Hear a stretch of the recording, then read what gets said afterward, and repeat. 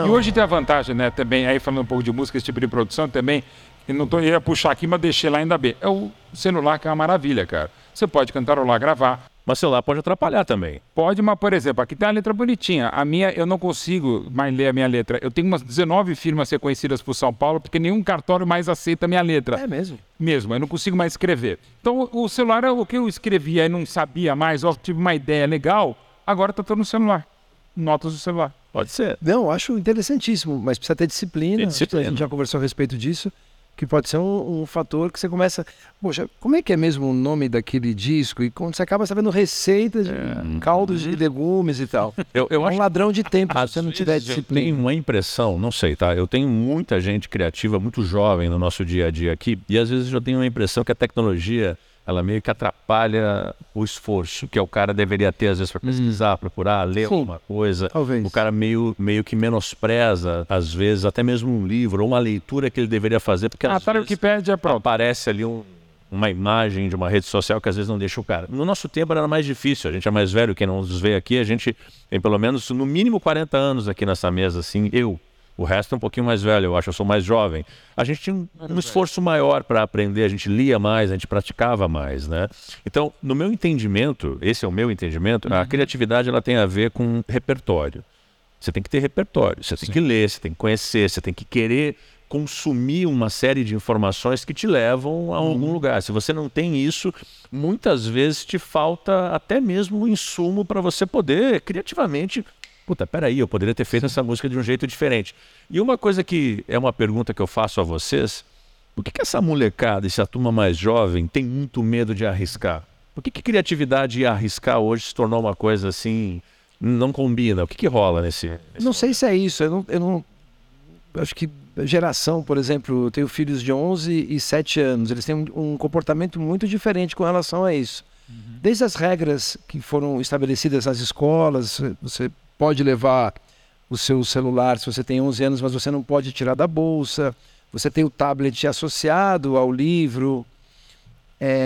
Acho que essa meninada, né? Porque um menino de 7 um menino de 11, e eu vejo, estudam em 2 escolas diferentes, mas isso tem se repetido, ou seja, uma valorização das atividades que mexam com a parte mecânica mesmo, da mão e tal. E a coisa do papel, né, cara? Porque...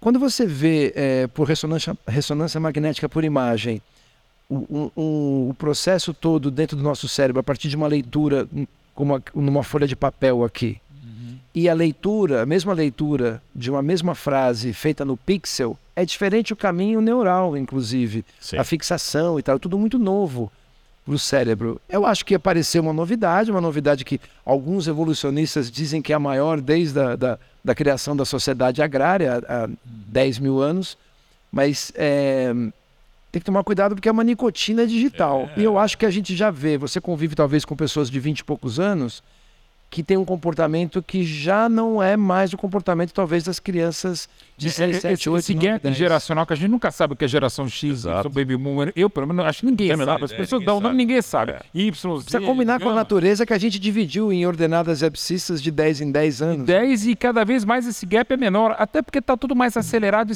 gente. Nós, eu mais, né? Você mais jovinho, ligava a TV... aquele tubo catódico, aquela colorado RQ valvulada, ficava aquele pontinho brilhante, aí ficava não sei o que lá, demorava para pegar, você não tinha controle remoto, você tinha que virar tal. Hoje, se o teu celular não é tão rápido, você liga, aperta fora, não vai direto pro Netflix, você fala, pô, que porra.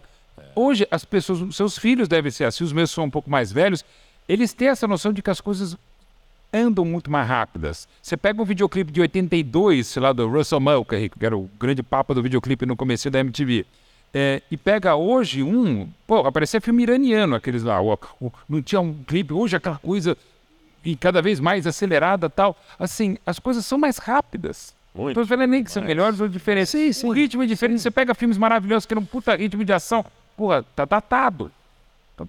Mas a história é pendular, né? Mas o datado, de repente, um ritmo legal de cinema iraniano, que eu acho. Eu me lembro que o século XII ou século XIII foi conhecido como o século da velocidade e no século seguinte diminuiu. Eu acho que a história é pendular, porque chega uma hora que assim, não dá mais para acelerar, e a quem interessa isso? Queria lembrar, voltando ao esporte, LeBron James, quando entrou para bater o recorde do Kareem Abdul-Jabbar, ele tinha um botão escrito esteja presente, be present, que é um conceito milenário. Então me preocupa muito, você pode fazer as coisas na velocidade que você quiser, mas é uma coisa de cada vez. Eu acho que é uma farsa que venderam pra gente, que a gente faz com força de expressão, eu entendo, mas a gente faz várias coisas. Multitarefa. Não, a gente não faz. Faz aquela coisa do pato, né? Ele nada, voa e tudo muito mal. Sem entrar até no mérito da qualidade das coisas, assim, você consegue, ou você faz uma coisa ou você faz outra. Essa velocidade precisa ver a quem interessa. Esse microciclo de prazer, essa nicotina digital, precisa ver o quanto que isso nos interessa. Eu também acho bacana cada vez estar mais rápido. Eu acho que é um caso, assim, eu nem quero que seja, eu gostaria de algumas coisas mais low down, é aquela coisa, como tudo na vida, na música, no próprio futebol, as jogadas mais geniais voltando ao futebol, são aquelas desaceleradas, Pelé, Maradona, o cara vai dar um pique, quando ele desacelera o zagueiro cai, passa o goleiro, é saber os tempos, os up-tempos, acelera, tira... Mas, você falou, Carlinhos, desculpa, que ele tocou num ponto muito importante. O cérebro gosta muito, eu leio bastante a respeito disso, que é a chamada boa quebra de expectativa. O que é uma piada? A não ser, você está indo numa direção e você tem uma linha final, um punchline que vai para outra direção. O que é o swing, o balanço? Você não fica pom, pom, pom, pom, a marcha, né? O jazz chegou, tum, tum, patá, e deu uma antecipada. Essa boa quebra de expectativa, eu acho que é extremamente positiva. Você falou do Pelé. O meu pai falava muito a respeito da mudança de velocidade do Pelé. Ele ameaçava, ele dava uma super acelerada, ele parava, todo mundo ia lá. Então isso eu acho que é muito interessante, essa boa quebra de expectativa. O cara que é criativo, ele consegue criar uma situação onde ele consegue se sobrepor, muitas vezes. É muito interessante. Olha, falando um pouco de narrativas imersivas, a gente estava conversando um pouco isso, né? Os caras estão falando muito isso hoje em dia. Parece que existe uma necessidade de você fazer uma imersão, porque vamos pensar junto aqui, criativamente, para quem está nos ouvindo. Hoje você tem muita possibilidade. Você tem lá, por exemplo, uma tecnologia que no áudio, só ouvindo, você não tem só mais uma escuta do áudio. Você tem uma imersão, você escuta 7 pontos. Você mesmo no teu estúdio tem uma tecnologia... o 7.4.1, o 7.1.4, né? 7 no seu entorno, sub, e mais 4 em cima que dão a vertical. Quer dizer, se bobear, você cai sentado, desnorteado com o que o som pode te causar dentro do teu eixo, né? Verdade. Você é capaz de cair sentado pelo que o som propõe. As histórias, elas estão... Você vê a imagem, hoje você vê uma Copa do Mundo, por exemplo, que a gente pensou que não fosse mais possível inovar com imagens, quando viu os caras estavam filmando de cima, tirando foto. E ao mesmo tempo você teve em 2010 Copa 3D, um saco. Pois é. Só durou a Copa de 2010, foi só aquela. Tanto é que fizeram a disputa de semifinal, Holanda e Uruguai.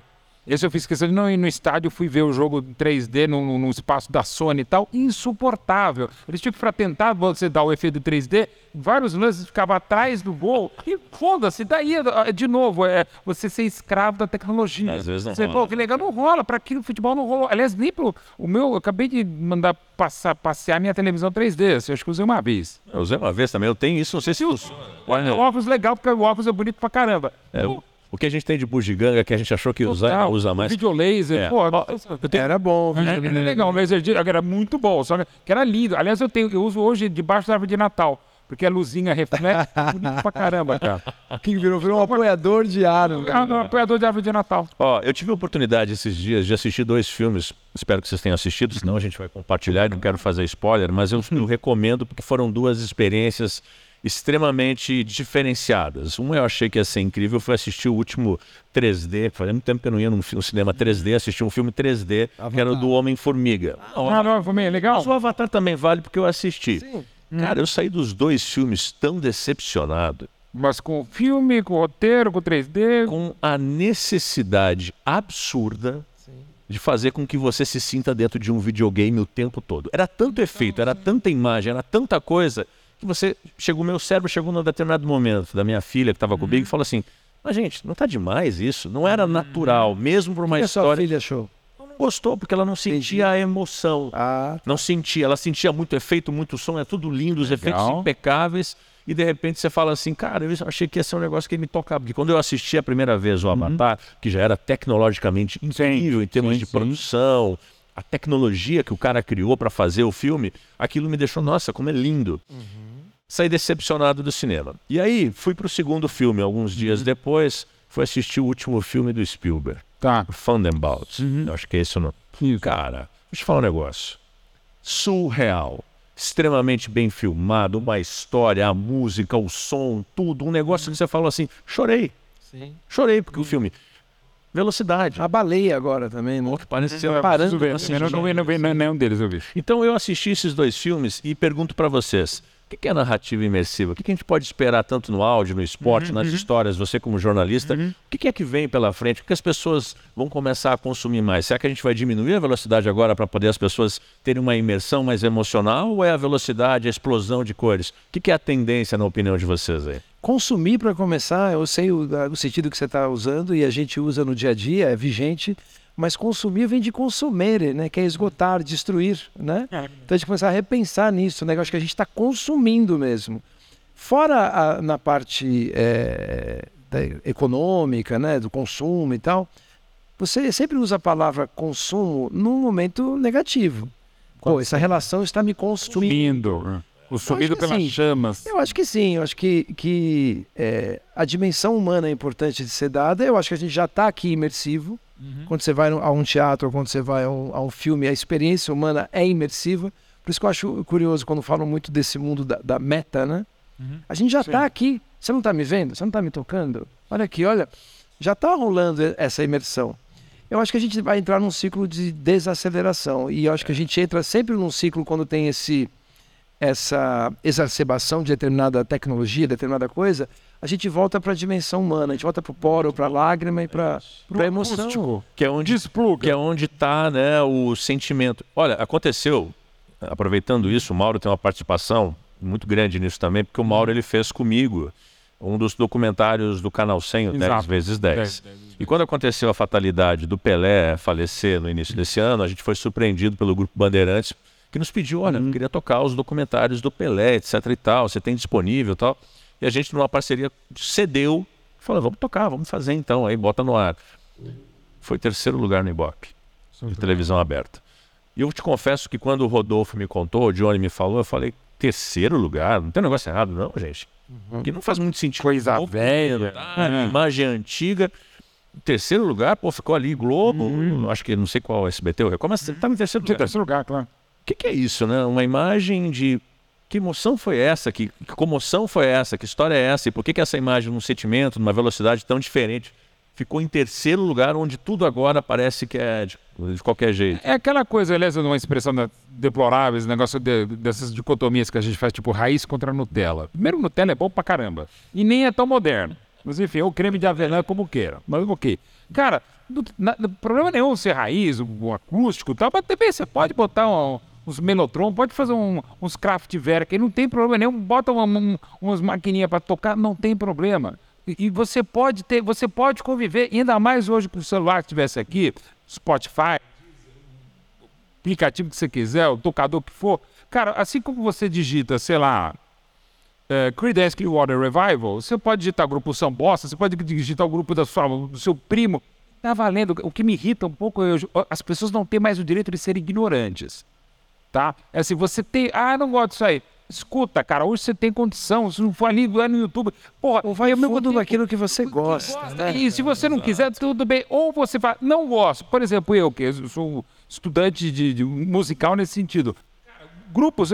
Por exemplo, eu não sou muito fã desse funk, que inclusive o termo para mim é desvirtuado, pancadão, ok, e o sertanejo. Mas eu escuto, cara, eu escutei todos esses caras, a discografia completa, como escuto os caras que eu gosto. Eu escuto mesmo, estou falando, tem o degree de ter ouvido no ano passado mais do que 99,5% da população brasileira do Spotify. Eu escutei um monte. Isso é um número real? Não é uma real mesmo, tá lá. Eu escutei, eu escutei mais do que 99,5% da população brasileira, eu escutei 104 mil minutos de música, dá uns 72 dias, e escutei 3.648 bandas em 2022. Caraca, eu sou alucinado, eu gosto mais de música do que de futebol. Mas então, por quê? Mas eu vi coisas que eu não gosto, porque para poder falar, pô, você não gosta disso? Não, eu não gosto, não gosto mesmo. E de boa, não tem problema, e olha que eu tenho um gosto meio eclético. Mas assim, essa coisa que eu já falei, tem os vários moods. Tem hora que eu quero ouvir uma música sei lá, do Decafônica, quero ouvir música que lembra minha mãe, que é música napolitana,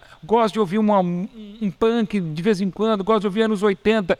São bons? Não, é a minha época de adolescente. É aquela coisa, o adolescente, gente, tudo é maravilhoso. Não, bom é aquilo que você gosta. Eu gosto, enfim. Então, a música mas às vezes você gosta. Ô, João, né? mas Muito é aquela subjetivo, música. né? De repente o pessoal ouve algumas coisas que eu não consigo ouvir, porque é a música deles, é a música da balada, é a música dos amigos, é a música que vai lembrar meus 17 anos. Sabe uma experiência, uma coisa que eu li, uma experiência que talvez cada um que está ouvindo, vocês aqui podem fazer esse teste.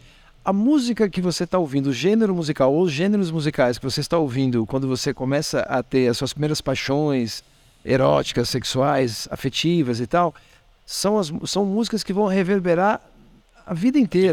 Burt Bacharach.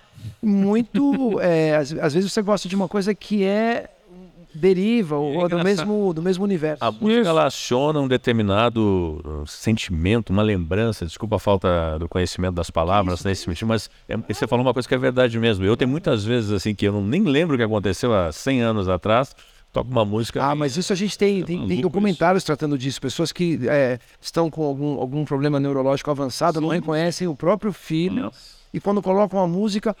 E aí João, é uma coisa que eu estou começando a fazer com os clubes aqui em São Paulo. Eu sou uma das coisas que eu faço também. Eu faço um tour todo mês no Allianz Parque, que eu levo para as pessoas conhecerem o estádio e a história do Palmeiras. Eu estou tentando articular, começando em São Paulo, indo além, que é uma experiência que tem em Barcelona. Foi a primeira vez há 12 anos, eu fiquei encantado, eu tenho certeza absoluta. Aliás, um dos casais que eu fiz o casamento, eu conheci a partir dessa história. Era um senhor, teve Alzheimer a partir dos 52 anos, muito jovem. E ele só falava o nome do filho dele quando estava no estádio. Só lembrava, por quê? Porque o futebol é aquela paixão que é de É uma conexão, né? Conexão total. E a música é muito disso, e o futebol é aquela paixão inerente. Você nasce, lembrando, às vezes não lembra o nome do pai, da mãe, mas lembra do seu time. Sabe cantar o hino do time. É louco. Time, e ter essa paixão pela camisa, pela história do time. E música é muito disso também. Não, é que quando a gente escuta música, se você vê por ressonância magnética, por imagem, que tem muita presença dos Beatles nessa tecnologia. Porque quem começou a desenhar isso e conseguiu caminhar bastante dentro da tecnologia de ressonância magnética ainda nos anos 60 e depois dos anos 70 foi a EMI, que tinha na sua divisão musical o selo dos Beatles. Então, com aquele dinheiro monumental das vendas dos Beatles, sabia, sensacional. Eles inventaram, tanto que brincam, né? Tem o Daniel Levitin, que é um cara que trabalha na Universidade de McGill, no Canadá, e ele é especializado em cognição musical. Ele falou que I wanna hold your hand poderia chamar I wanna scan your brain, né? Então, quando você escuta, quando você coloca alguém lá na ressonância magnética para terminar, você falou da evocação de memória e tudo, é uma sinfonia neural, porque quando você ouve música, você mexe com muitas regiões do cérebro. O cérebro reptiliano é o neocórtex, né? Os processamentos mais sofisticados, o núcleo accumbente, né? Que é um tipo de um centro de gratificação. É uma sinfonia neural. Então a música realmente... A música, cara, é a melhor, pra mim, a melhor investição. Futebol tá junto. Ó, tem uma coisa, era meu único medo, né? A gente vai ficar aqui tão pouco tempo com dois caras tão, desculpa a expressão, os cavaleiros e as damas que estão nos ouvindo, mas foda. Tem repertório. Mas tem um lance que eu preciso perguntar, assim. A gente vê aí exemplos, eu não gosto de lance de ficar comparando que lá é melhor, eu não gosto dessa palhação. Mas assim, a gente percebe que em outros países, outros lugares, acontece uma situação assim que me incomoda muito no Brasil. Você vê nos Estados Unidos, por exemplo, caindo no clichê, por exemplo, os caras falarem de esporte muito na educação, usarem o esporte próprio dentro da educação. Esporte universitário, por exemplo, que é gigantesco nos Estados Unidos. Você vê a música fazer parte, inclusive, de muitas coisas da educação. A gente percebe. No Brasil, onde a gente tem um cenário musical riquíssimo, Sim. que é respeitadíssimo no mundo inteiro, a gente não tem nenhuma iniciativa, raras exceções, que celebre a música e a história e os ídolos, as pessoas do mercado da música. Isso acontece exatamente também no esporte, no futebol. Por mais que sejamos os pentacampeões do mundo, futuros hexacampeões, quem sabe um dia, nós não temos resgate da nossa história de acervo de nada. E por que eu falo isso, tá? Os caras lançaram uma série na HBO chamada Lakers. Sim. Sensacional. Os caras tinham imagem de tudo. Musicalmente, a série toda traz um comportamento. Os caras lançaram há um tempo atrás no Netflix Arremesso Final, que conta a história do Bulls. Pô, Os caras tinham imagem o tempo todo. Eu e meu sócio Felipe, que a gente tem aí os direitos do Canal 100, a gente ficava olhando, puta que pariu, os caras têm imagem de tudo. Sim. Qualquer coisa que o Michael Jordan, os caras fizeram, os caras têm imagem, já tem. E aí hoje... E aqui quando tem, você não consegue usar também, né? Semana passada eu estava... Há um mês atrás eu estava trabalhando uns projetos, já sabia dessa história, e hoje eu assisti o trailer do Air, a história da Nike com o Michael Jordan. Porra, sensacional. E os atores do Air, os caras contando como a Nike foi lá fechar o acordo que mudou a indústria do... Era proibido colorido, Era né? Pagava proibido. 10 mil por noite. Não, e o cara, o Michael Jordan, ele foi o primeiro cara a ganhar direitos a ter o grande do tênis. E que você ganhava, às vezes, o material esportivo e olhe lá. Cara, que absurdo é esse? Até quando a gente vai continuar com essa história de não valorizar as histórias da música, as histórias do esporte? Não só. Como é que é isso na opinião de vocês? Na busca de tanta história, ainda tem espaço para esse tipo de coisa, cara? A gente... Deveria ter. Você, por exemplo, eu assisto bastante o basquete americano. Nunca não tem num jogo o histórico do time no telão. Você falou de resgate. Se você está resgatando, você já foi resgatado? Você já foi resgatado? Eu já fui resgatado certa vez no mar também. Fiquei lá à deriva. É mal de família. Eu acho que sim, né? Bem de família, porque o resultado é bom. É bom. E assim, se você está resgatado, é sinal que você já está numa enrascada. Se você precisa resgatar algo, é sinal que você já deixou de fazer aquele dia a dia.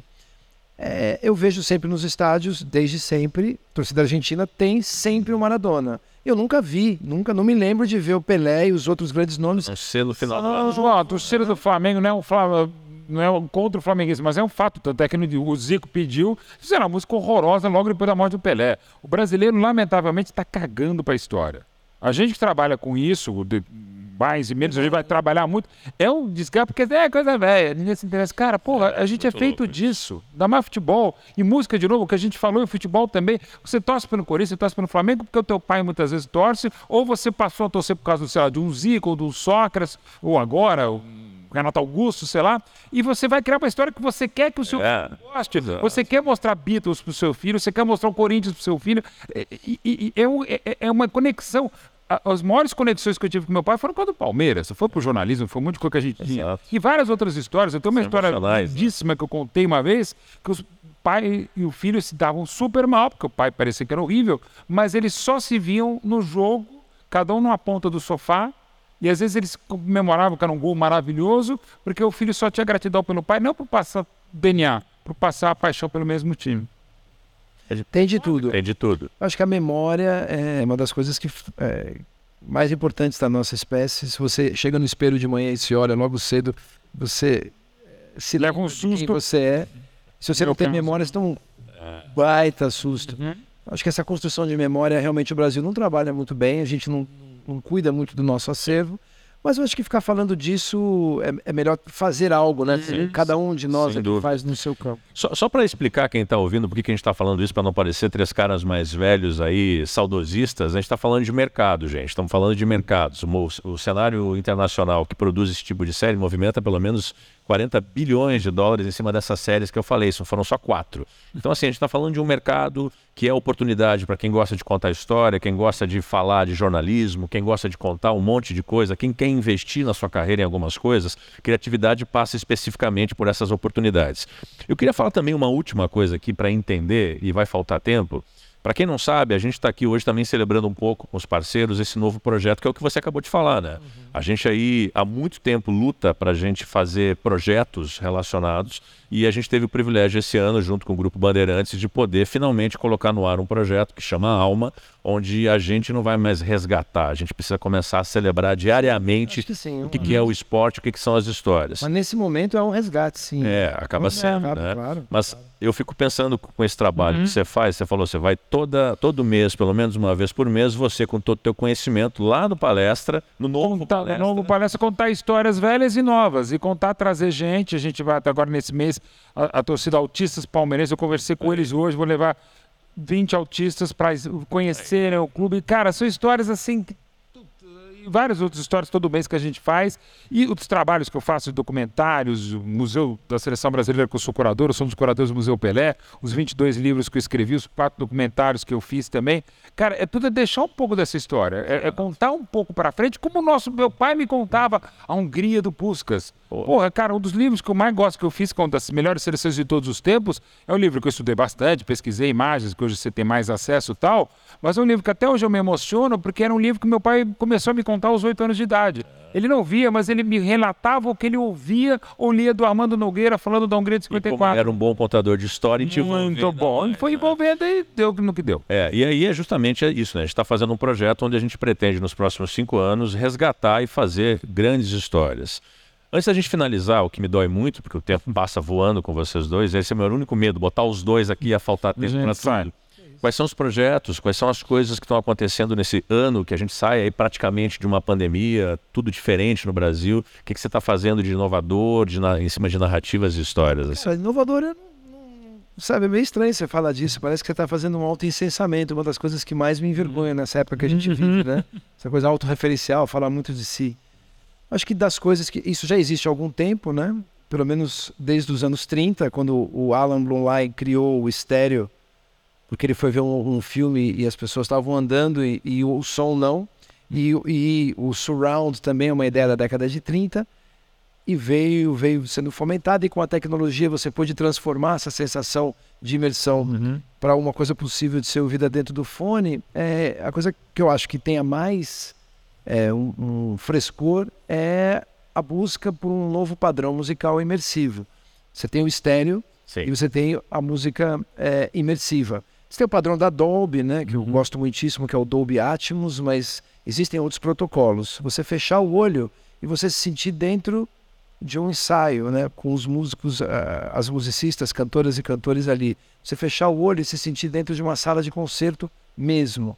Isso é das coisas que estou fazendo aqui mais me encanta. Agora, é uma pesquisa, você vai tentando, errando, leva para casa, escuta, manda para algum amigo que trabalha com isso, manda para alguma amiga que não trabalha com isso, para uma amiga que trabalha, outro que não trabalha, para você ouvir as opiniões e chegar num ponto. É um momento que você que ouve música, lembra quando o estéreo apareceu? Sim, tudo de um lado do outro, eu nunca gostei. E aí porque tinha uma chave na mesa, ou era para um lado ou para o outro, e aí foram criando o pan. Né? E eu que gosto de ouvir música com um fone só, eu ouvia nos 60 é complicado com um fone só. Agora não faça isso, faz mal para o audição, mas enfim. Achar o meu jeito e da minha equipe de fazer a música imersiva é um desafio delicioso para esse ano. Não, isso é maravilhoso. E Mauro, poucas pessoas eu conheci que são tão versáteis, é TV, é rádio, é revista, é jornal. Você é um cara que... O pai dele é um dos meus exemplos mesmo que fazia um monte de coisa, e bem... O que você vai fazer nesse próximo ano? Assim, que das que eu posso falar, assim, tem vários, eu estou escrevendo mais ou menos 10 livros, ao mesmo tempo que eu gosto de fazer, trava um, vou para o outro e tal. Eu tenho 2 cursos online que eu vou lançar, um é basicamente, eu não sei se eu posso falar, mas aqui eu posso falar, um é sobre escrita. Que legal. Escrita de qualquer jeito, então escrita para fazer...